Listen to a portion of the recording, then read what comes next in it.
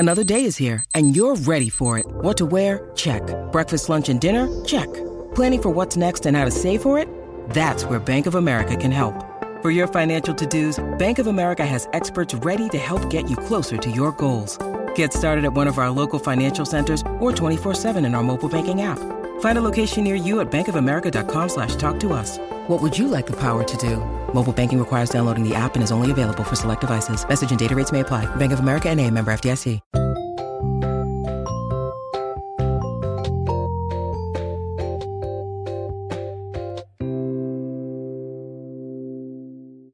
I'm Joseph. And I'm Nick. And this is Fish Jelly. How are you? I'm good. How are you? Okay. I just woke up mere moments ago. Well, we're all glad for it. We're currently sitting in an apartment in Minneapolis.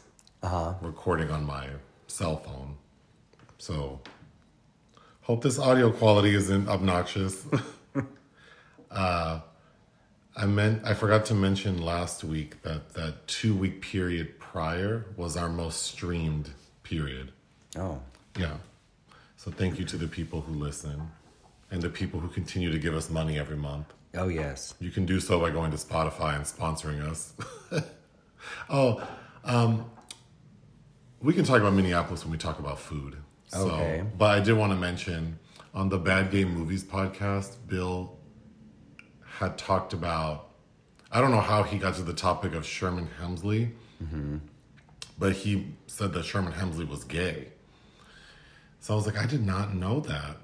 So then I spent quite a bit of time trying to research because I am a huge Sherman Hemsley fan. And when he said it, I thought, oh my gosh, I could totally see him being a gay man. I know him, and I think most people know him as playing George Jefferson on The Jeffersons. And I watched that show on reruns as a kid. But there was a TV show called Amen that ran during the late 80s. And I've mentioned this show many times before. Yes. It ran for 5 seasons. It starred Sherman Hemsley as Deacon Fry. And I loved that show. It also starred Anna Maria Horsford, who most people probably know from the movie Friday. She was Ice Cube's mom. But I always liked her. And she played Deacon Fry's daughter on Amen. So that's how, when I think about Sherman Hemsley, I think about the show Amen. But I also always thought that my dad looks like if you mix O.J. Simpson and Sherman Hemsley. Juice Hemsley. Like, yeah, Juice Hemsley. That's what my dad looks like. But, I was trying to read about him, and he had never been married, didn't have children. Apparently, he was very private. But at the time of his death, he died in his 70s from lung cancer. His will was contested, and that's when some information about him living with, like, a male friend for a long time sort of came out because apparently like Sherman's like estranged brother wanted his money, and then this woman who was considered Sherman's like longtime companion had to step in because she was the one he left everything to. Okay. And then I think part of her explanation or whatever came out at the time, she had mentioned that there was this man. I don't know how the case ended or who got the money. It appears that his estate was very small, like $50,000. Damn. So, but they probably assumed he had millions because he was famous. But yeah. Anyway, I thought that was very interesting, and it makes sense because on The Jeffersons, George was like a smart mouth bigot, which I always thought was very funny back then. And then on Amen, he was a deacon whose wife had died, but he was also a lawyer. And the show revolved around him being this widower, but also that Deacon Fry was crooked. Like, he was kind of like a liar and a schemer. And every episode was kind of like him and one of his harebrained schemes. But always kind of like sassy and snarky. So I don't know that he was gay, but if he was, that would make sense. It probably would make me like him more. And remember, he had his little walk. Do you recall? Yeah. He kind of walked like a penguin. Yeah, he did. Yeah. Anyway, shout out to Sherman Hemsley. Oh. Looking up from us from hell. No. Just kidding. I don't believe in that. So we're in Minneapolis, and we've eaten a lot. Actually, not that much compared to previous trips. Well, I guess comparatively. Like but one- compared to my normal life, I feel like a beached whale. One meal a day, basically. Well, we tried a few places I had not been to. Well, and then one place I know I really like. But we went to Revival Minneapolis, which is the one on, because there's more than one, the one on Nicollet. But I had been there years ago when it was a different restaurant. So when we pulled up and I saw that it was in like a new building, I was confused. But apparently they joined forces with another restaurant to give us fried chicken and other classic Southern comfort foods served in a relaxed surrounding. Is that what it said? That's a Google description of the restaurant. Oh, okay. I thought the relaxed surrounding was funny because I often complain about how all these restaurants are so basic and uncomfortable. Because this restaurant felt kind of like any old like diner type restaurant. Like it wasn't particularly nice. No. But the other thing I wanted to mention is, because I heard two different couples come in while we were eating saying that they came here because they were told that the fried chicken was like famous. And they both ordered the fried chicken. I saw them order it. And I didn't think that fried chicken was all that. You can't just call things famous. Famous where? To who? To what group of people? I've had better fried chicken at Publix. Because, it always depends on whose auntie or grandma is working in the deli at the grocery store. Because, they don't follow the standard protocol. Even at the Ralph's on Fountain and La Brea, when we used to live over there, sometimes I would get, like, fried chicken breasts. And you could tell which lady was working in the back. Because they wouldn't follow the recipe and they add a little extra seasoning and let it fry a little bit longer. That's why sometimes, because they bake those cookies there too, and sometimes... Yeah, sometimes they were hitting and sometimes they were a little off. But yeah, I don't know about... I'm not a fried chicken expert because I rarely ever even eat fried chicken. Well, because you won't eat things with bones. I don't like anything with the bones in it. Except like steak. I'll mess with a T-bone. But anyway... It has to be one big boat. It's like you won't take more than... 2 exchanges in public transportation. Yeah, 2. I mean, 1 is bad. But yeah, all I know is I like my fried chicken. I don't like when the skin is not like, because sometimes it just feels like crunchy skin. I want it like coated, like double dipped in whatever shit you're frying it in. And then I don't like when they bring it to you and the chicken is still super hot and greasy. I need it to be a little more patted down and more like room temperature. I don't know. And then I don't need the breading to not taste like anything. Sure. I felt like that chicken at Revival was just like fried chicken with no seasoning. Yeah, there was no seasoning on the skin, really. But it was fine. What else did we get? Oh, God. We got rib tips. Those were good. Those were good. Because usually rib tips are like the chewy, crunchy part with not very much meat. With some fat. But this felt like they cut off big chunks of... Because they were cubes. They were cubes. I was surprised at how good and meaty it was. So that was good. And then we got Korean barbecue spare ribs. Those were good. We got these like bacon cheddar jalapeno poppers, except there's like brisket in. They were called Texas Twinkies. Those were good. And then the mac and cheese and mashed potatoes were good. Very small portions. I enjoyed my food. Yeah, my father was viciously unhappy about the number of items in the appetizers because we were a party of 5, and then of course we ordered all these appetizers and there were only 3 of each. I do like when the menu says you'll get 3 ribs, 3. The menu should say a good waiter would tell you that you might want to get 2 of these. I see your party is bigger than what Yeah. this is going to offer you. You I should agree. get 2, but whatever. It's fine. We didn't overeat. No, and yeah. Then we tried a newer restaurant called Earl Giles, which is also in Minneapolis. And it's like a distillery I actually quite enjoyed. Yeah, it was good. They had... Your sister could not stop talking about the crab dip. Yes. Since like we laid eyes on her on whatever day it was. She would not stop talking about the crab dip. That was... I mean, I'm not a crab dip expert because I don't really like crab, but that was amazing. It was very good. And it was served with fry bread, which I had never had, which tastes like like a non-sweet donut. Yeah. And they gave quite a bit of it to dip or to use to dip the crab. It was really good. And the pizzas we ordered they had some unique flavors that I liked. Yeah. Yeah, I would definitely go back there. My only complaint is it's a distillery and they make their own liquor. Seltzer, And right? seltzers and like gin but their drink menu was kind of limited because I guess they're still working on. They only passed a year, being open a year, so some of their liquor's not ready to serve. It's not yet. aged properly, Yeah. but the drink menu felt limited to me, and I ended up ordering 2 different cocktails, which were not things I would normally drink. Mm-hmm. They were tasty, but yeah.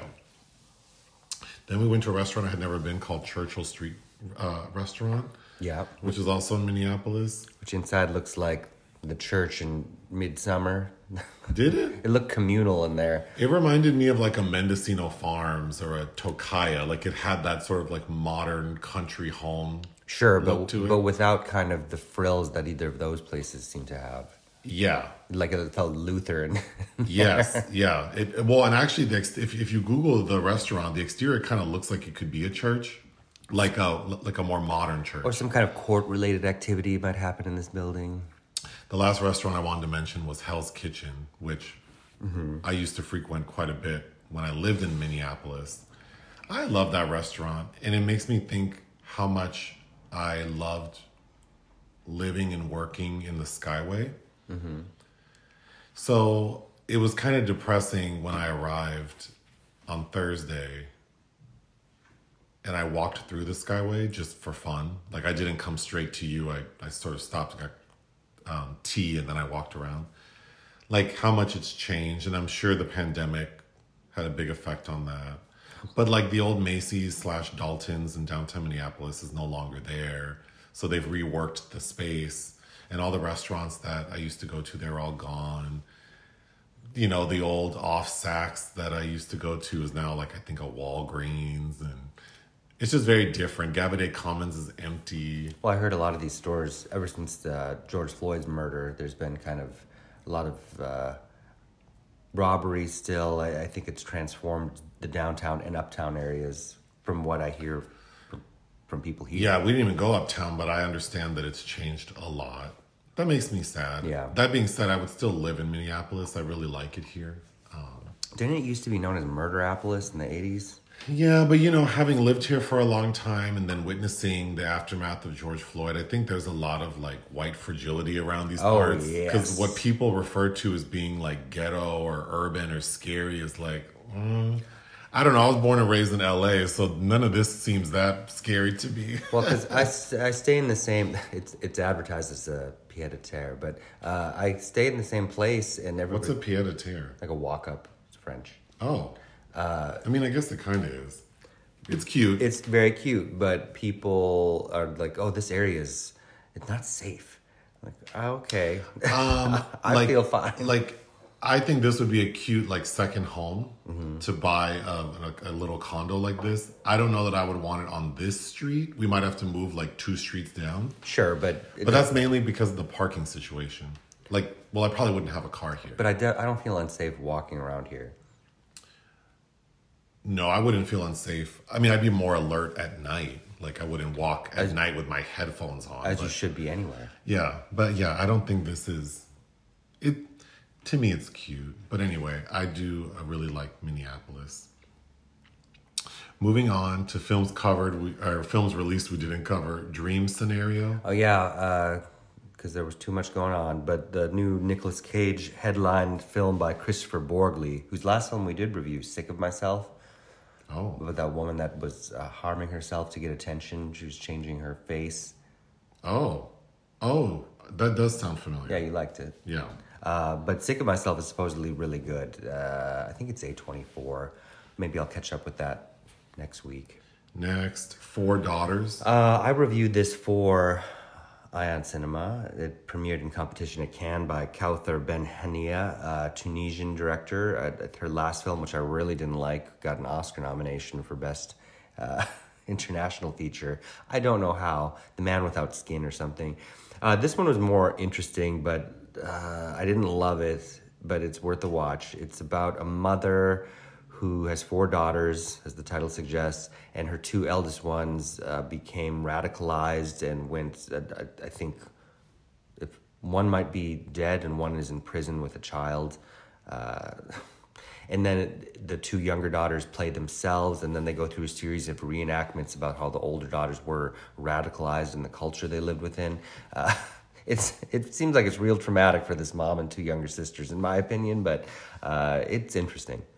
Next, The Killer. The Killer, which we received several messages asking if we'll review it. Yeah. The answer is no, because I didn't watch it and I don't have time now.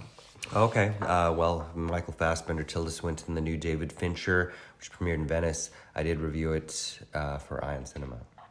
I might watch it later, maybe. I doubt, but Orlando, My Political Biography. I missed this at a bunch of film festivals, but I finally saw it right before we left. Paul B. Preciado directed this, and it's kind of a retelling of their own experiences, plus a number of trans people, and also through the prism of Virginia Woolf's 1928 novel Orlando, which I just reread because it's been years and years and years, and I'm a fan of the Sally Potter film, but positioning this as the first trans text because it's about an aristocrat set over 300 years who wakes up suddenly one day and she's a young man and it's now a young woman.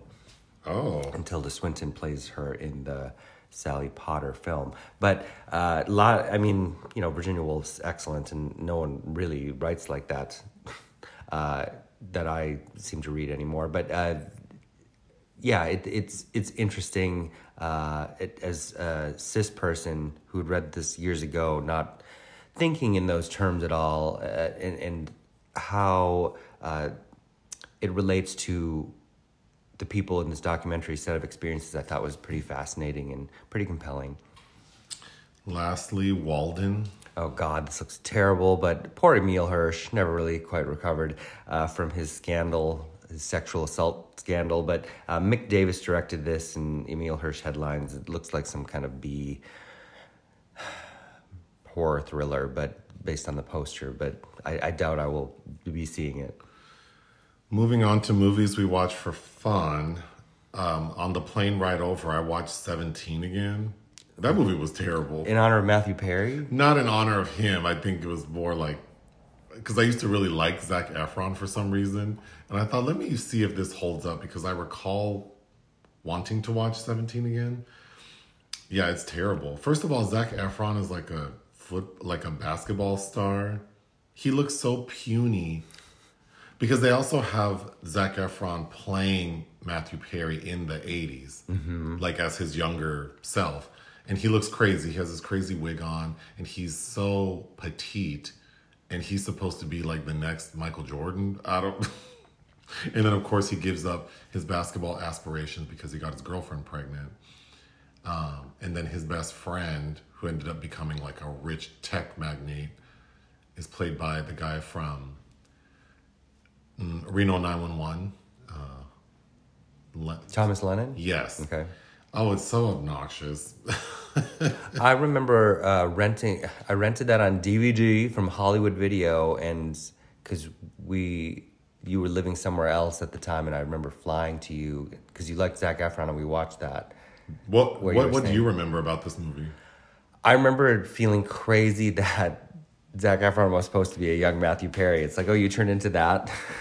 Well, that too. Like, God, you fell off. How did that happen? Although, I don't know, seeing Zac Efron now, which he's getting headlines again because he did another interview, or he's been doing press because of that new movie about the wrestling brothers. I'm really excited for the Iron Claw. Yeah. But of course, he still looks, I mean, his face looks altered. Oh. But anyway, you watched Butcher's Crossing? Yeah, since I missed Dream Scenario, I had this link for Butcher's Crossing, which we didn't review, starring Nicolas Cage, based on a very well received novel about buffalo skin hunters. and I forget the kid's name, who headlined the Pale Blue Eye with Christian Bale, that Edgar Allan Poe movie from last year. But Nick, it's directed by Gabe Polsky, who I think is an interesting enough director, and it was fine. And in fact, surprisingly, Mr. Cage dialed it back a lot more than I expected. We watched The Little Princess, which I don't know how we came upon that. I think I said I'd never seen a Shirley Temple movie, and you were like, oh, I don't really care for her, but my favorite Shirley Temple movie is The Little Princess. And then you said your grandma, after she realized that you liked that movie, bought you other Shirley Temple movies. I'm like, I don't need to see Heidi or whatever. I only liked it because I thought she was egregiously annoying and then gets kind of abused and mistreated. I actually liked The Little Princess. It's set in the 1930s. 1899. Oh, 1899. England is at war, the Boer War. Anyway, Shirley Temple's dad is like a sergeant or a colonel. Captain Crew. Captain. He's a captain. But in the military, but he's also super rich. But he's one of those super rich people who wants to, I guess, serve the country. I don't know why, but he gets sent off to war, or chooses to go, and he puts his daughter up in this fancy boarding school. It kind of felt like Annie to me. Yeah. Because the head mistress of the school is this like mean old lady, but she's nice to Shirley Temple because she knows her dad is rich, and then sort of the first big climax is that for Shirley Temple's birthday, her dad sends a letter to the school saying, I want you to throw her the most extravagant birthday because I'm not going to be there. Money is no object. Spare no expense. And the reason I like the movie, we can talk about Shirley Temple as an actor, but her character is this really sweet girl who's just very generous and nice. So for her birthday, she doesn't want gifts. She wants to buy everyone else gifts. So she gets everyone in this school a gift. Staff, students, everyone. And then as everyone's celebrating and eating cake and opening their presents, the head mistress gets notification that Shirley Temple's dad died in the war. And what's also messed up is the war ended the week before or something. And when I tell y'all, that lady snatched them gifts back so fast. And then she literally rips the clothes off of Shirley Temple, tells her to brush down her curls. Like, bitch, we're selling everything you own to pay your debt because your dad didn't pay for this party because now he's dead. And then we find out that, and she's not gonna be able to pay tuition. But we're also told that the enemy has seized his assets. So it's not like she's going to inherit any of her dad's money. So the entire film after that point is Shirley Temple talking about, I know my dad's not dead. I can feel it. So she keeps going to like the Veterans Hospital looking for her dad. But the wounded that come in. And the gag is he was only wounded and he is at the hospital, but he's like shell shocked. So all he can say is his daughter's name, Sarah. But they're like, who the hell are you talking about? And who are you? But the Queen of England. So everything culminates in Shirley about to be carted off and punished, and she runs away because it's also important to note that she befriends this Indian manservant across because she's played by Cesar Romero, in brownface. But apparently he was supposed to have a monkey, but the monkey didn't like Shirley Temple, so he gets a macaw instead. But he sees that she's living in squalor in the attic with her and this other little ragamuffin. Is her name Becky? And like a servant girl. Who they make seem so simple. Oh my God. Like she's just like this illiterate, like street urchin, chimney sweep girl. She even makes Shirley Temple a gift, and the spelling, I forget what it is. It's a pillow. Oh, but she spells out like 3 words, and it's so... Whoever wrote this knows they're shady for making that girl seem so, like, raggedy. Frances Hodgson Burnett. But the girl's really sweet, and Shirley Temple really likes her. But Cesar Romero outfits her, gives her all this lavish gifts because he creepily watching her. Watches her. He's watching this young girl while she sleeps in the attic. But he, and the rich employer he works for, give her all these riches and deck out. Which I didn't understand. Why would you do that? Because when the rich employer first sees Shirley Temple through the window and she says hi, he looks at her like, ugh. I know. And he's really mean to his servant. So it was shocking to me that he would then say, yeah, like shower this little girl with riches. But they do, and then the headmistress of the school thinks she's stolen them all and locks them up and threatens to call the police.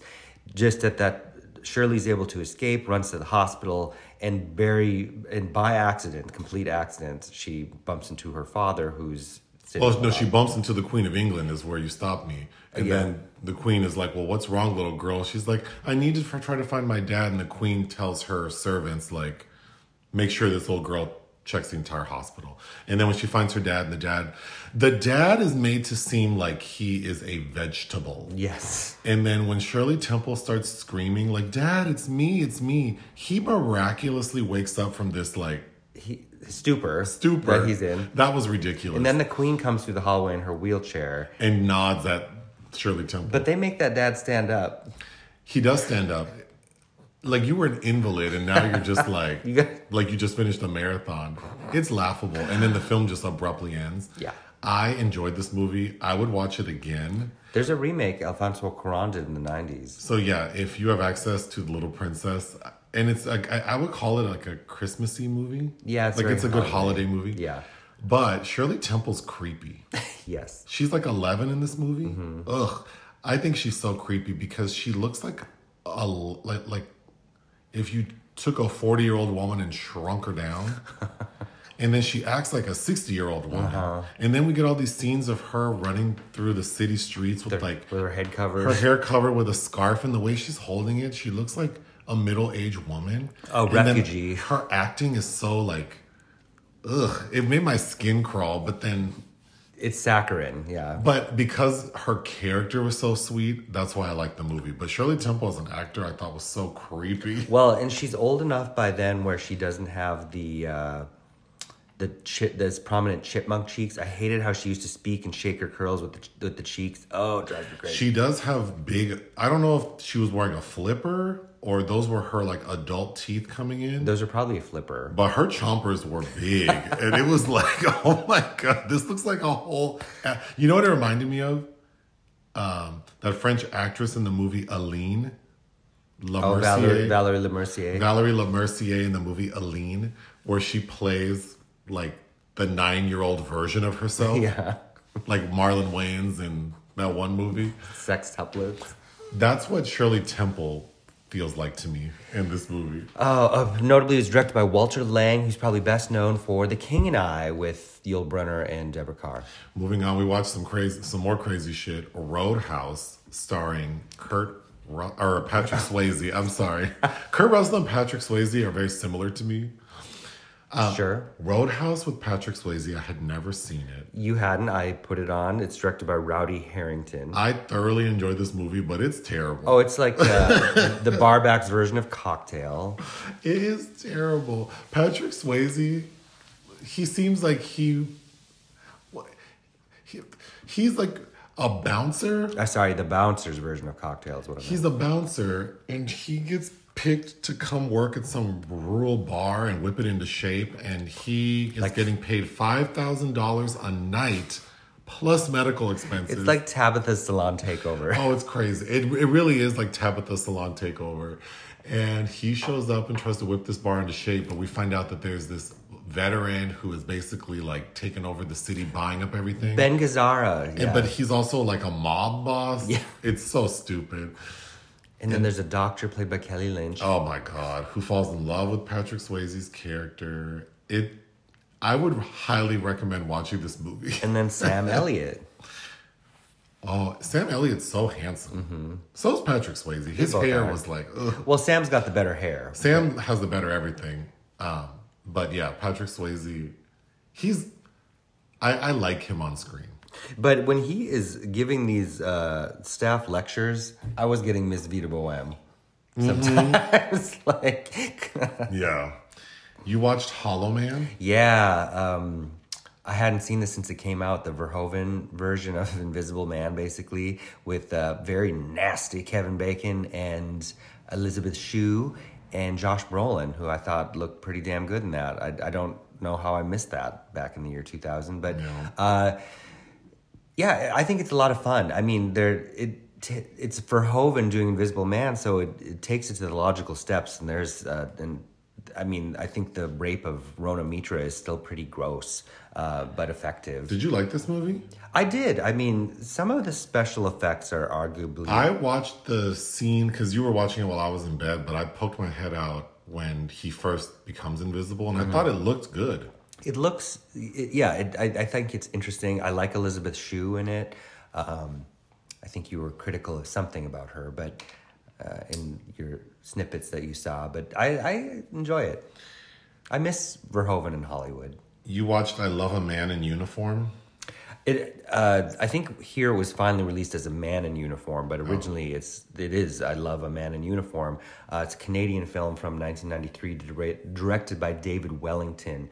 I know it premiered at Cannes, and its lead actor Tom McCamus won a Genie. I think that's the Canadian version of the Oscars, and I think it swept the Genies that year. It also has that young kid from a movie we did a podcast on, Love and Human Remains. Remember the young kid that's the waiter that falls in love with the one who could be non-binary? Yes, and they show his butt. Yes. He has a short role in this, and I think it's about the same year. But it's about an actor. He's a banker who's a wannabe actor that lands a role in a television series playing a kind of a rough and tumble cop. And he starts becoming obsessed with the thought of being an actual police officer and goes around the city dressed up like one in his filming uniform and goes crazy. Next, you watched Hard Target? Yeah, I think I see John Woo's Silent Night tomorrow. Tomorrow's Monday. Oh. And his first... I'm not seeing it. I don't believe so, but you'll have to double check if you want to. He had his own... John Woo obviously had a pretty decent Hollywood period as well, especially in the 90s. And he did this Jean-Claude Van Damme star, which is not good. It's about veterans being hunted by rich assholes in New Orleans, on the streets of New Orleans.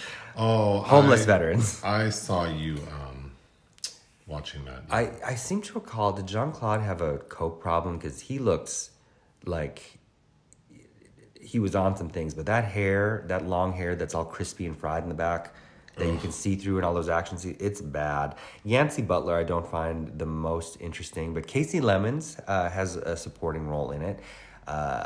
It's funny, I think this was a film in 93, and it's similar to an Ernest Dickerson film, Surviving the Game, with Ice-T. Oh. Do you remember that film? And Rutger Hauer, where I think Ice-T is also is a veteran. So, we have to explain why people have the skills to fight back these hunters. And he is hired to, I think, escort a group of all these, I think they're all white men, these hunters up to some cabin. And they ended up, when they get there and they're all isolated, hunting him, and he has to survive. Oh. Next, Pain Hustlers? The David Yates Netflix film with Emily Blunt and Chris Evans. Oh, you watched that? I watched that while you were flying in here. And I like Emily Blunt. It's a little long. It's very what you would expect it to be based on the story. And it has some things that are interesting. I don't know. It was very much as I expected. I don't really like Chris Evans. I'd rather watch a wax figure. And Andy Garcia has an interesting little role, and Catherine O'Hara is her mother. I do find it hard to believe a woman that looks as well kept as Emily Blunt is working as a stripper, living out of motel rooms. But that's just me. You watched Stand By Me? Yeah, you were here for that. I haven't watched this in years and years and years, and we had some time. And the place we're staying, we had only had access to Netflix, so it's a charming movie. It's sad. Oh, I don't know how it ends, so it didn't really catch my attention. So I remember reading the novella in different seasons, but it's bookended by Richard Dreyfuss, who's the Will Wheaton character as an adult, and he's reminiscing. Oh, so and he's jarred into reminiscing because I believe the Corey Feldman character had been just knifed in a bar fight. Oh. And he goes down memory lane. I didn't even know this was a Stephen King adaptation. Mm-hmm. Okay, you put on a movie the other day that was so crazy, Identikit.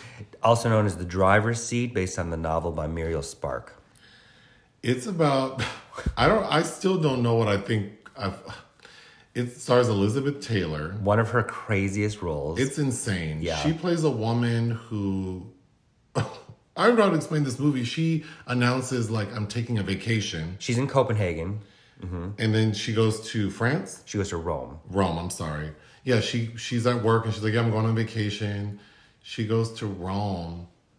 And basically, she's trying to find a man to kill her. But she finds him immediately on the plane when she sits down. And then he kills her. Mm-hmm. But the movie's told like we're... Oh my! I'm so confused, but it's technically a flashback. It seems like it's a flashback where we have these like law enforcement people trying to find her, and like everyone knows that. We see a lot of people being asked about her, and we get the sense that maybe she's. I thought initially that maybe she was like a terrorist, mm-hmm. or at the very minimum, like a missing person who's wanted for bad things. Mm-hmm. But then it turns out that she's missing and also murdered, mm-hmm. so they're trying to investigate that instead. But it's crazy. I think it's frustrating as well. And I read the book quite recently. I haven't seen this for years and years and years, but it was recently restored and re-released by in the House of Psychotic Women collection. Yeah, I think it's worth a watch just because it's so interesting watching Elizabeth Taylor seem cracked. I love her period after her second Oscar win because she was taking on a lot of weird, daring roles because I love Secret Ceremony.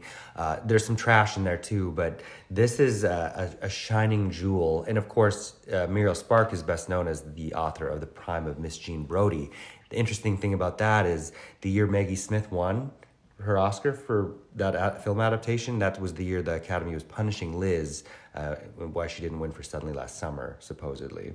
Oh. But yeah, this is, and I read, as I said, the book, this version directed by Giuseppe Petroni Griffi, who directed Charlotte Rampling and 'Tis Pity She's a Whore, stays pretty close to the book. And I like the finality I like how it ends on that note where the man who, and it's so creepy because we think that she's sexually attracted to the man. She unnerves this younger man on a plane and he runs away from her on the plane. And because she sees something in his eyes, and it's that she believes he could kill her.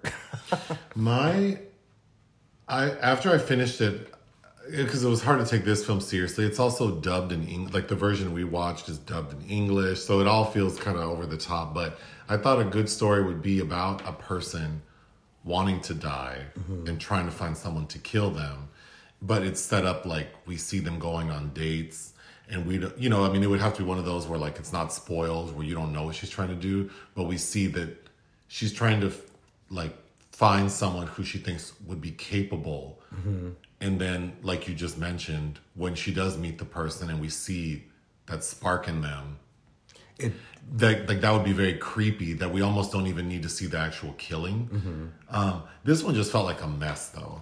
It sure does a little bit, but her performance is pretty damn good, and I like that a lot of the kind of moments, like when she happens to comment about what she's looking for, she's trying to fill an absence or something, but she just needs a presence. There's some kind of interesting exchange there. And then she basically is sexually assaulted too by these other men in her journeys throughout Rome, including a taxi driver who's wearing a onesie and nothing underneath it, which is really odd. But she says something to the other man she meets on the plane that's like, oh, I just can't wait to get back to my loneliness. I can't wait to get home to where my loneliness awaits for me. You could read a lot into it. I don't think this movie's well done enough to examine that way. I know it's included in... Because the version we watched, the person who wrote the book about the psychotic women... Kayla Yanis. Yeah. She talks about it, but she wasn't very interesting, so we cut that off. But anyway, you watch Copland? I haven't watched this since 1997 either. And you know what? I think I might put it out there. This is definitely in Sylvester Stallone's top 3 film performances.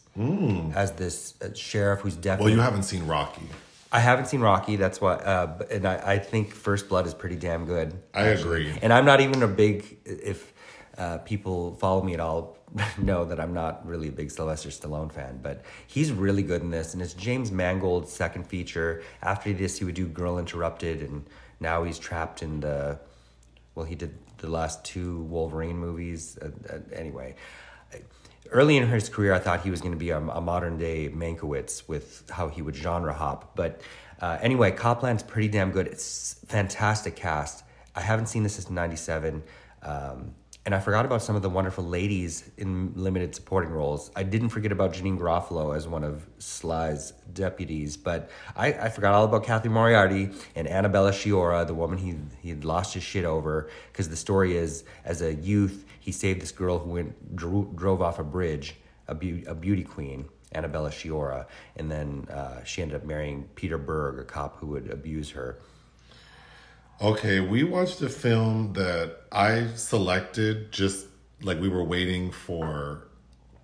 We were trying to figure out dinner. Yeah. And it was like, oh, we're going to order from 2 places. So someone needs to go get food and then another person needs to go. Or no, we ordered it for delivery and then the other one wasn't available for delivery. Anyway, it was a cluster. So I'm like, let me just put on a movie while y'all figure out dinner. And I put on For My Daughter's Honor, which is a 1996 made-for-TV movie. It aired on CBS on your birthday in 1996. Little did I know. But it stars Gary Cole and Nicole Tom. Nicole Tom I know from The Nanny. And the Beethoven movies. I don't know who Gary Cole is. Oh, he was big in our house, and my mom liked him. I think he's very handsome. Yeah, he's tall. He was in a series that was very short-lived we like called American Gothic. For My Daughter's Honor was also released as Indecent Seduction. Gary Cole plays a biology teacher / like phys ed teacher who he seduces this 14-year-old girl, Nicole Tom. Mm-hmm. And it is out of control. He is so overt about it. In front of everyone. Mm-hmm. Everybody knows. Everyone knows. The entire little town knows. Until the end. Well, so then, I mean, it just like this relationship building up. It's important to know that the young girl, she starts to get tired of him. Well, he's very needy. Because he's very needy. It seems like the sex wasn't great because he deflowers her. Mm-hmm. And then she's embarrassed that everyone knows. So she's trying to tell him, I don't want to be with you. And he won't listen to her. So she finally tells her parents, which leads to Gary Cole being arrested and getting like 5 months in jail. But everyone in the town is against her now because they feel like, well, I think the biggest issue is that Gary Cole's character was leading the high school football team to the championship. And now that he's incarcerated, the team doesn't make it. High school. So everyone hates her. Football. Everyone hates her because she made the team lose. But then all the people think she's like a slut and that she led him on. I think that's the most interesting part of the story that obviously this 1996 made-for-TV film wasn't interested in getting into. But sort of how she... Because one lawyer towards the end does say like, well, she knowingly... Mm-hmm. Like she snuck out of the house to go be with him. It's not like he sexually assaulted her. Mm-hmm. She wanted that. But then, of course, she's a child, so it's like, well, how can we say what the child knew she wanted? I kind of wish the movie would have been more about that. Sure. And then it kind of abruptly ends because her mother, played by... Mary Kay Place. She basically tells her, like, you don't have to continue fighting this fight. Like, mm-hmm. We can stop. And then the film just ends. Well, the daughter says, well, what if I can stop it from happening to somebody else? And then we see that, like, a very generic text pops up on the screen saying that laws were enacted to basically say it's illegal for teachers to have... Well, children have the right not to be, sexually assaulted or harassed by their teachers. It doesn't reference any specific law, and the way it's worded sounds so, like, we've announced that murder is bad, or okay. It's so effed up though. It's like the laws had to change because somebody had to go there. Somebody had to break some pretty clear boundaries. I was so uncomfortable. It is watching uncomfortable. this man. Well, and then albeit a very handsome man, like just being so. He's so over the top. He's so forward. And her little friends are played by Sarah Rue and Allison Hannigan, who also turn on her. Okay. The director did a bunch of TV stuff, but he did something right before this called New Eden with Stephen Baldwin and Lisa Bonet. Oh, I'd watch that. Then, the final movie we watched for fun is a 2006 Australian film called Irresistible. Your sister had told you about this a while back. Yeah. And was like, you have to watch this. This should have been a secret movie.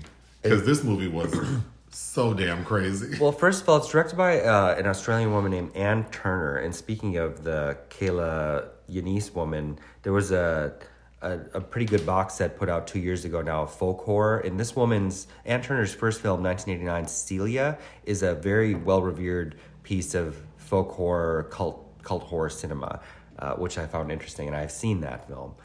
Well, this 2006 film, Irresistible, stars Susan Sarandon and Sam Neill, who are both like 60 years old. They're damn near 60, yep. And they look their age. Yep. And they have 2 young daughters, a 7-year-old and a 10-year-old. And the very first scene is Susan Sarandon like trying to run her kids to school, and then thinks that she forgot the iron. Like the iron is on, so she runs back to the house. But even that first scene, watching Susan Sarandon with these 2 girls, is like, she looks like their grandmother. Yes. But the basic story is that Sam Neill has a new, like, it's like an IT assistant. Emily Blunt works at the same company Sam Neill works for. Who looks great. And they are having an affair. Well, not even at this point. But not even. This movie is so poorly written. And Susan Sarandon said that she spent 6 months writing this script with the director. The director, yeah. 6 months. Was it 6 weeks or 6 months? I don't remember. I thought it was 6 months. Oh. But even 6 weeks seems unbelievable. Yeah. If you told me they wrote the script in 6 hours, I would say that they goofed off for 4 of those hours. Because this movie makes no sense. Nothing fits. I tried briefly to see if this had been originally supposed to be a different title.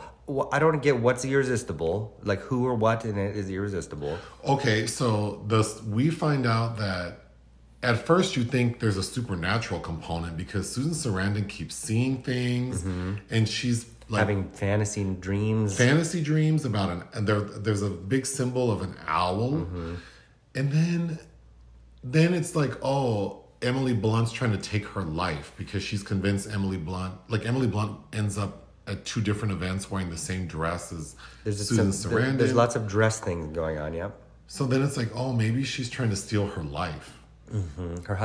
Like the girl in Inconceivable. But then that doesn't make sense because Emily Blunt has a husband and they have a nicer life than Susan Sarandon and Sam Neill. They live in a beautiful modern mansion. They also have a child, so she's not childless. She has plenty of money.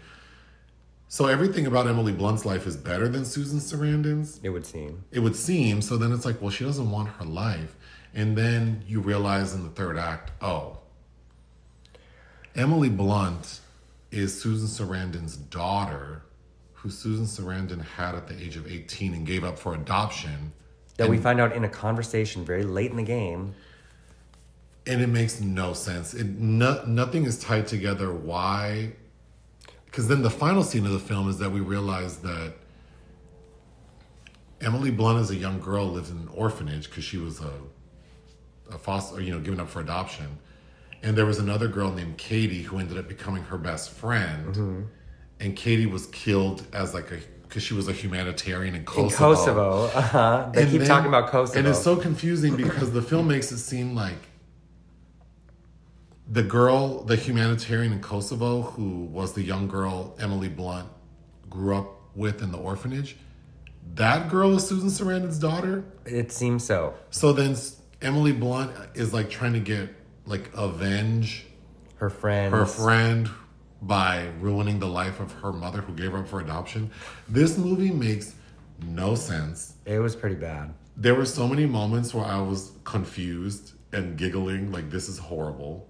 I would highly recommend the 2006 film Irresistible, but you have to watch it with friends Yeah. and alcohol It and made- marijuana. I don't know. It made me. Her previous film was over a decade before this. Ann Turner's sounds fascinating with Sandra Bernhard called Dallas Doll. Oh, that's right, which does look interesting.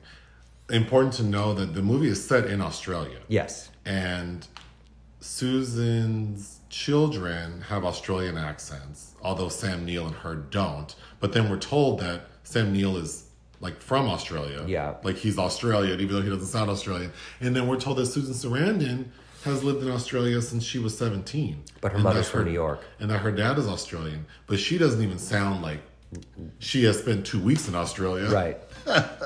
Y'all wanted to criticize Sigourney's accents, and Did I rate this on Letterboxd? I don't even know what I would give this movie. I give it a 1. I would say it's a 1 out of 5, but it's amusing. It's amusing, sure. Okay, unfortunately, there are entries in the obituary section, although these are people who I don't know.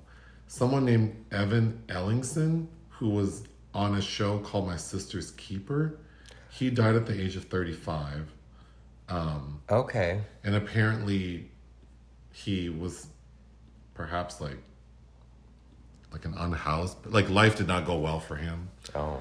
Yeah, like he was in rehab and stuff. So I don't know how he died, but obviously, that's sad to die so young and have troubles. And then another person named Johnny Rufo, he's on a show called Home and Away, which I thought that was a movie. Isn't there a movie called Home and Away? He's not from that movie. He's from an Australian TV series called Home and Away. Do you mean Fly Away Home? No, well, maybe that's the movie I was thinking, but he was on an Australian show called Home and Away. So he's not someone I know, but he also died at 35 from brain cancer. Ooh. Yeah. We need to take a break. When you need mealtime inspiration, it's worth shopping Kroger, where you'll find over 30,000 mouth-watering choices that excite your inner foodie. And no matter what tasty choice you make, you'll enjoy our everyday low prices, plus extra ways to save, like digital coupons worth over $600 each week. You can also save up to $1 off per gallon at the pump with fuel points. More savings and more inspiring flavors make shopping Kroger worth it every time. Kroger, fresh for everyone. Fuel restrictions apply. The secret film this week was my choice, and I chose the 1996 American action thriller film Executive Decision, starring our friend Kurt Russell. Uh-huh. We both met him before. We have. You met him at his house in Santa Barbara? No. That was... Where do they have the peas? The Peas? Where would that area, that wine, part of the wine country that has the peas? Oh, I don't know anything about that. But I met him at his home in Palm Springs for his, what used to be annual party for his wine brand. They still have it. No, they still have the parties. During the pandemic, obviously, it didn't happen. But anyway, I chose this one because I'd never seen it. And also, Kurt Russell is your mom's favorite actor. Yes. And she was with us. Mm-hmm. This movie, the story is when terrorists seize control of an airliner, an intelligence analyst accompanies a commando unit for a mid-air boarding operation. So there is this commercial flight that is being taken over by terrorists. Led by David Suchet. Yeah, it was in Athens and now it's headed to Washington, D.C. And these terrorists... they have some sort of like nerve agent called DZ5, and it's connected to a bomb, and their intention is to land this plane in DC and detonate the bomb, which we're told would kill half the eastern seaboard. But they're doing this because they want to release their leader. Mm-hmm. So they're like trying to negotiate the release of some lead terrorist. But this commando unit, which is led by Steven Seagal, their plan is to take this like secret aircraft that can connect to another plane so they can board the commercial plane and take down the terrorists. And Kurt Russell plays I'm not quite sure what his qualifications were or what he did. We know he's a PhD. They tell us that. He's an intelligence expert. Yeah, an intelligence consultant. And so they want him to join the boarding mission because he knows what these terrorists look like. I was very confused. Yeah, because we don't know David Suchet's identity is so because he also seems like he's a scientist, so I'm not quite sure like what his PhD is in. But anyway, they get up to the plane, they do board it, but then there's an incident where the special jet fighter plane, there's like an accident where it has to disconnect. Yes. So now this commando group, including Kurt Russell, are stuck on this commercial flight with these terrorists. And if they don't figure out a plan, they're all going to die. Of course they do. They deactivate the bomb. They kill the terrorist. But the main terrorist, when he knows the jig is up and that his plan's been foiled, he shoots and kills the pilots so that the plane will crash.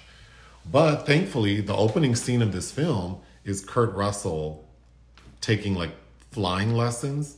So we see that he almost knows how to fly like a little single propeller plane on his own. Mm-hmm. So the final scene of the film is that Kurt Russell now has to land this commercial jetliner in DC.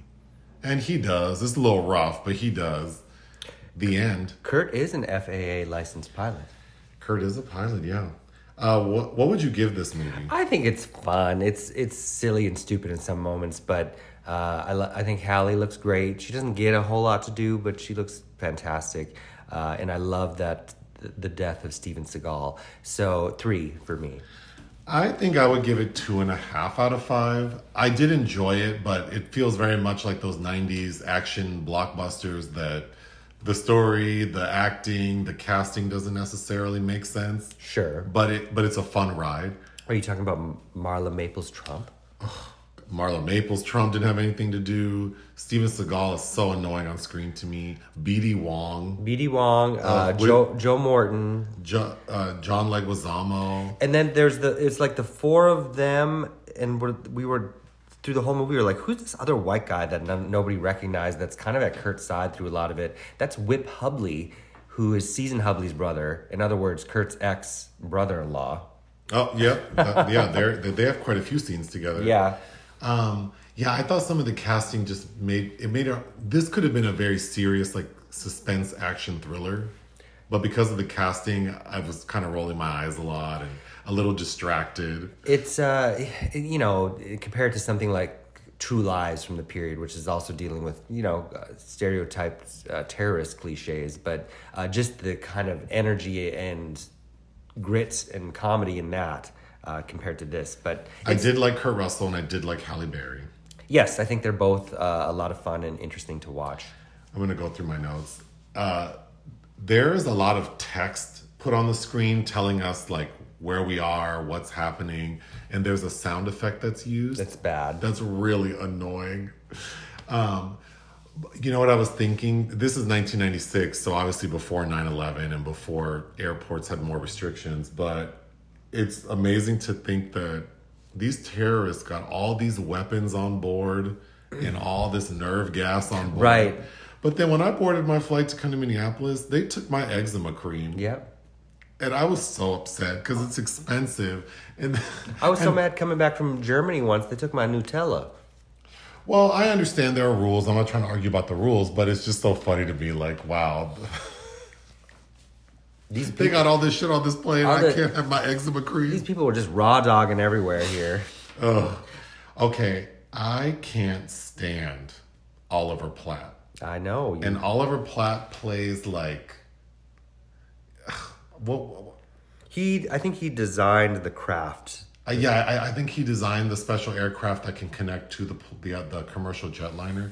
I can't stand him in anything. He just doesn't look like the person that would have the fortitude to do that. But he's in that movie with Julia Roberts and where they're like doctors who are playing with death. Oh, Flatliners. He's in Oh God, I just hate him. He's in Working Girl. He looks like the perfect combination of Elvis Presley, Meatloaf, Porky Pig, and Ana de Armas. God. He does. And if you look at him long enough, he really does look like Ana de Armas. Or she looks like him. But Oh. She's the spokesmodel for some Estee Lauder fragrance I saw at the mall recently. And yeah, I think she looks just like Oliver Platt. Oh, and he has this awful hairdo that's very Elvis. Yeah, and I was very wet. With the pork chop sideburns and that floppy black ass hair. Oh, I hated him. And then speaking of hair, BD Wong, his haircut is, I don't know why we don't talk about it in the same conversation as Courtney Cox and Scream, whatever. Because, well, I will from now on. Okay, yeah, I mean, he's not as notable as Courtney Cox, which is probably why. But. He has this, like, crew cut, like, military crew cut, except that they buzz, like, his head is shaped like an oval, so they buzz it to, oh my God. Like, you just have to Google it. BD Wong, executive decision. They're trying to make him into a jarhead. Oh, and it doesn't work. It's so bad. And then the way he's lit, a lot of times it's like all you see is the top of his head, but then these two chunks of... It reminded me of in Wisconsin at the... is it the Green Bay Packer games where they have the cheese heads? Oh, yeah. He looked like a cheese head. Okay, you already mentioned this, but Steven Seagal in this movie, his death is so unexpected. Yes. Because he was a big star in 96. Yep. So you would expect him to be like... You wouldn't expect him to be dispatched within the first act of the film, but he gets like sucked out of the connector from the secret aircraft and the commercial jetliner. I was shocked. He looks, I think, terrible even at this point, and people hated working with him. John Leguizamo was very open about... Oh God, you can tell just looking at him, like just him sitting there not saying anything, that he seems difficult, and I just couldn't stand looking at his ass. Yes, so it's very nice to see him get blasted out into space. Joe Morton's character, who's in a lot of stuff. Yeah. Skynet. His character falls, and then I guess there's a doctor who's part of the commando mission or a medic, and he's like, oh yeah, he's like fractured his vertebrae. Like, how do you know that? They're like, we gotta stabilize him. So then they like, lay him flat and put tape around his head and shit, put him in traction. But I thought that was funny because his character is the expert on like defusing this bomb. Defusing the bomb. So he's laid up. So he's laid up with Oliver Platt's dumbass trying to, I couldn't stand him. He's sweating and shaking. Anyway, they are able, probably one of the more popular scenes in the film, I would assume, is how they deactivate the bomb. Because it's Oliver Platt for 30 minutes trying to put like a straw in between the two connectors. Yeah. And then at the final moment when the bomb's about to go off, he shoves it in and it works. Couldn't stand him. There's a moment when the commando team gets on the plane, there's some like alarm going off in the cockpit saying that there's like something wrong. And the terrorists are really worried about it. And they make one of the pilots go down to the hull to check it out. And I thought the main terrorist, that guy was written so strangely because he seems really chill. He doesn't seem to worry about obvious things. Right. Like suspicious behavior from Halle Berry, let's say. But then other things where it's like, why would you be worried about this? He seems like when the pilot goes down into the hole, he's acting like he has a plan to do something down there. But you're the one who forced him to go down there. Right. And then you're suspicious, but then you don't actually check. Yeah, you don't actually go down. Because if you would have checked, you would have seen that there's an entire commando unit down there. I didn't think that was very well done.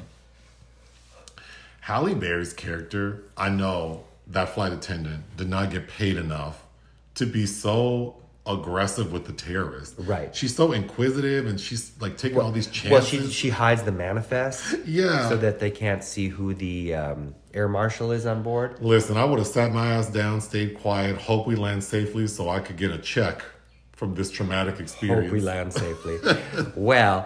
And then she's sitting next to Marla Maples, who has nothing to do. She has no lines. Except look scared. Yep. What she's probably good at. She probably just drew from her experience being at home with Donald Trump. Yeah, she just got to do the same thing at work that day. It's funny because there were all these plane movies in the 90s after this, like Air Force One with Harrison Ford, and then Turbulence. I feel like Lauren Holly is styled to be like Halle Berry. Halle Berry looks really good. Yes, with that short hair. Yeah.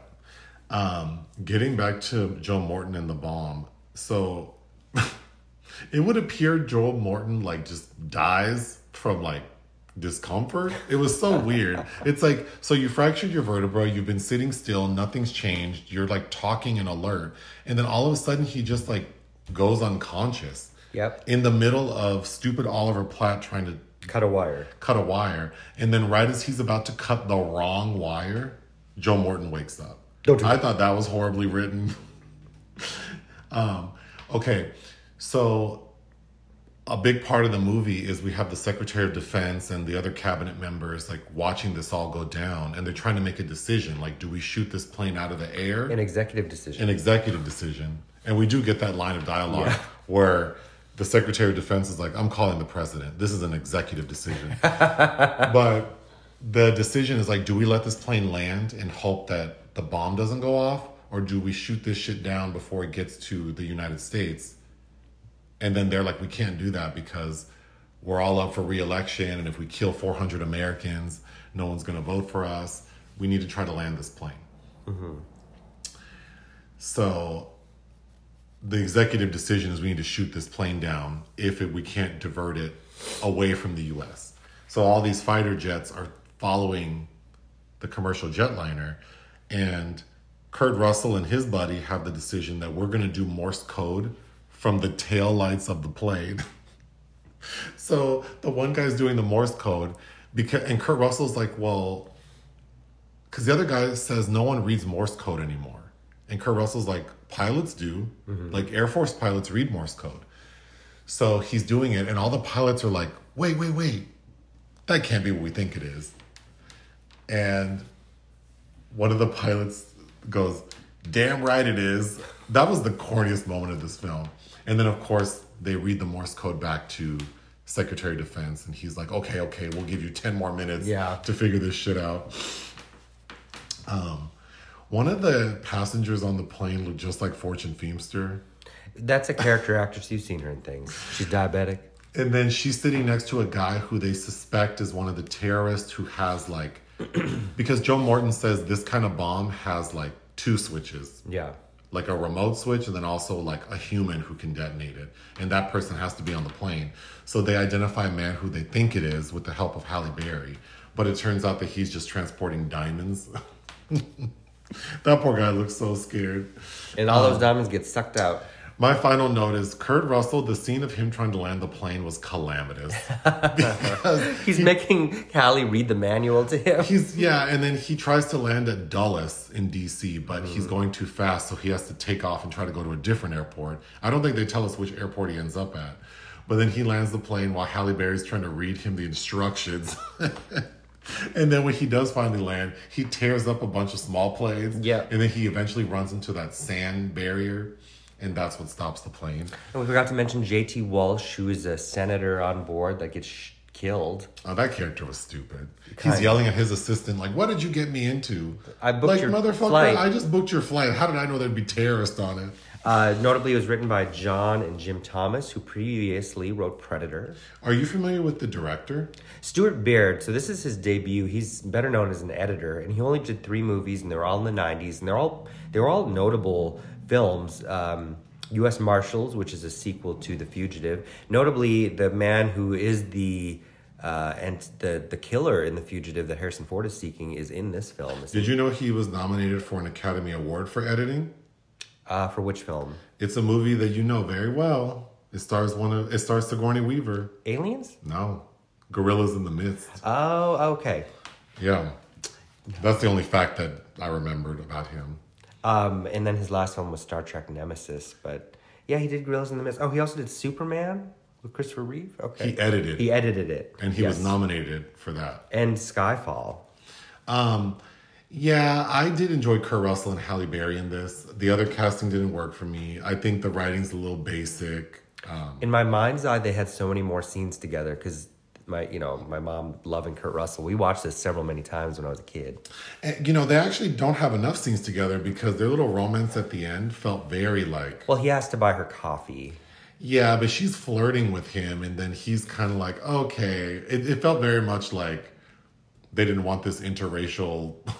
I don't know. It just felt very odd. Like, they really don't have any scenes together, and then his character's acting very much like... It's true. I'm sorry. If Halle Berry's the kind of lady that if you find her attractive, you either do or you don't. I don't know how you wouldn't if you're a straight man, but you could not find her attractive. But if you do... She's not the kind of lady that you would kind of be like, okay, casual about. Yeah, like I guess I'll take you for coffee. Yeah, like no, girl, get out of my dreams and into my car, girl. Yeah, it's funny now that you say that. A lot of those films with black and white leads of opposite genders, because we certainly didn't have anything queer so prominent, like Pelican Brief. That's back when Denzel was refusing to kiss white women on screen. And what's the other? Oh, Long Kiss Goodnight. With Sam Jackson and Gina Davis. It's like they completely scrub the possibility of there being a sexual tension between the leads. So yeah, it's funny that they I think that's on purpose. They tried to avoid. What's notable about Halle's casting is this was her first $1 million paycheck because she turned it down apparently, and then they offered her more money and she took it. Well, good for her. Yeah. That's executive decision. I don't know what we're watching next week. We have a couple reviews coming out. Yes, and we're seeing a double feature on Tuesday. Well, next week we have May December, that Julianne Moore movie I really liked. Mm-hmm. It's like a Mary Kay Letourneau type story. Todd Haynes directed, yeah. And then The Hunger Games, The Ballad of Jimmy Buffett. Isn't there something called The Ballad of something? The Ballad of Clapton and Buffett. Yeah, the new Hunger Games movie review comes out next week as well. But what are we watching next week? Napoleon, Saltburn, Silent Night. Maybe I don't think you're seeing that though. And then Thanksgiving. I only have one movie on my calendar, and you just named 4 movies. Saltburn and Napoleon are together at the same venue. Oh, okay. Well, that's good to know. Anyway, yep, that's it. Do you have anything else you want to say? No. Ta-ta.